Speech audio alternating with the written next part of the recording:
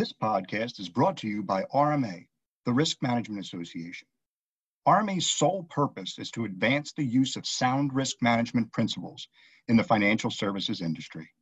Learn more at rmahq.org. Hi everyone, I'm John Cassis. To begin, I want to make sure we're all on the same page when it comes to defining the term. A capital expenditure, or CapEx, represents the money spent for the purchase of a fixed asset or an intangible asset. It's usually reported net of the proceeds from the sale of capital assets, but what we typically want to work with is the gross number, the cash expenditure. CapEx has been an item of interest in financial analysis for quite some time. I would say this is for three main reasons. First, CapEx is not conveniently reflected on the income statement the way most other expenditures are.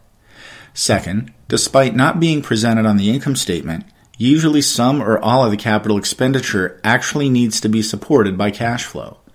And third, determining how much of that CapEx to treat like an operating expense can be difficult.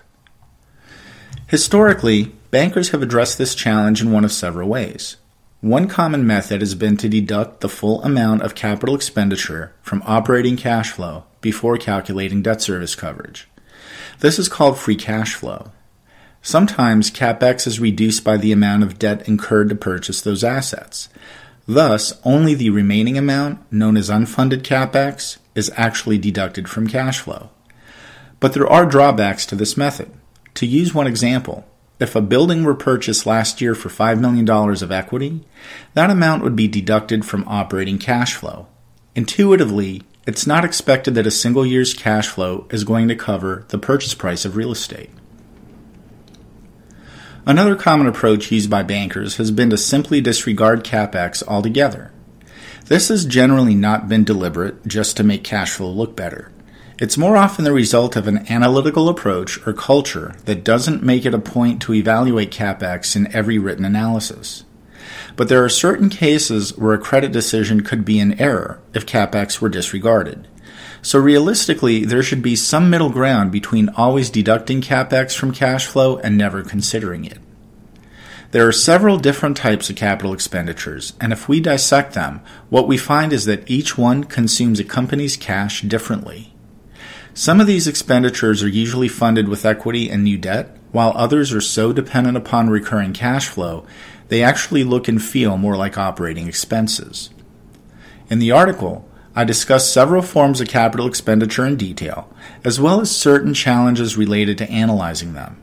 Recommendations are provided to distinguish between the different forms, as well as how to treat them in cash flow analysis.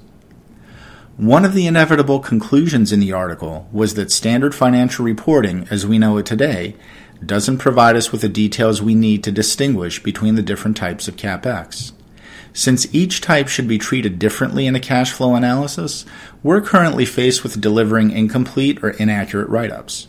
And without further detail from our borrowers, we're forced at best to make estimates about the amount and timing of capital expenditures and their impacts on our repayment analysis.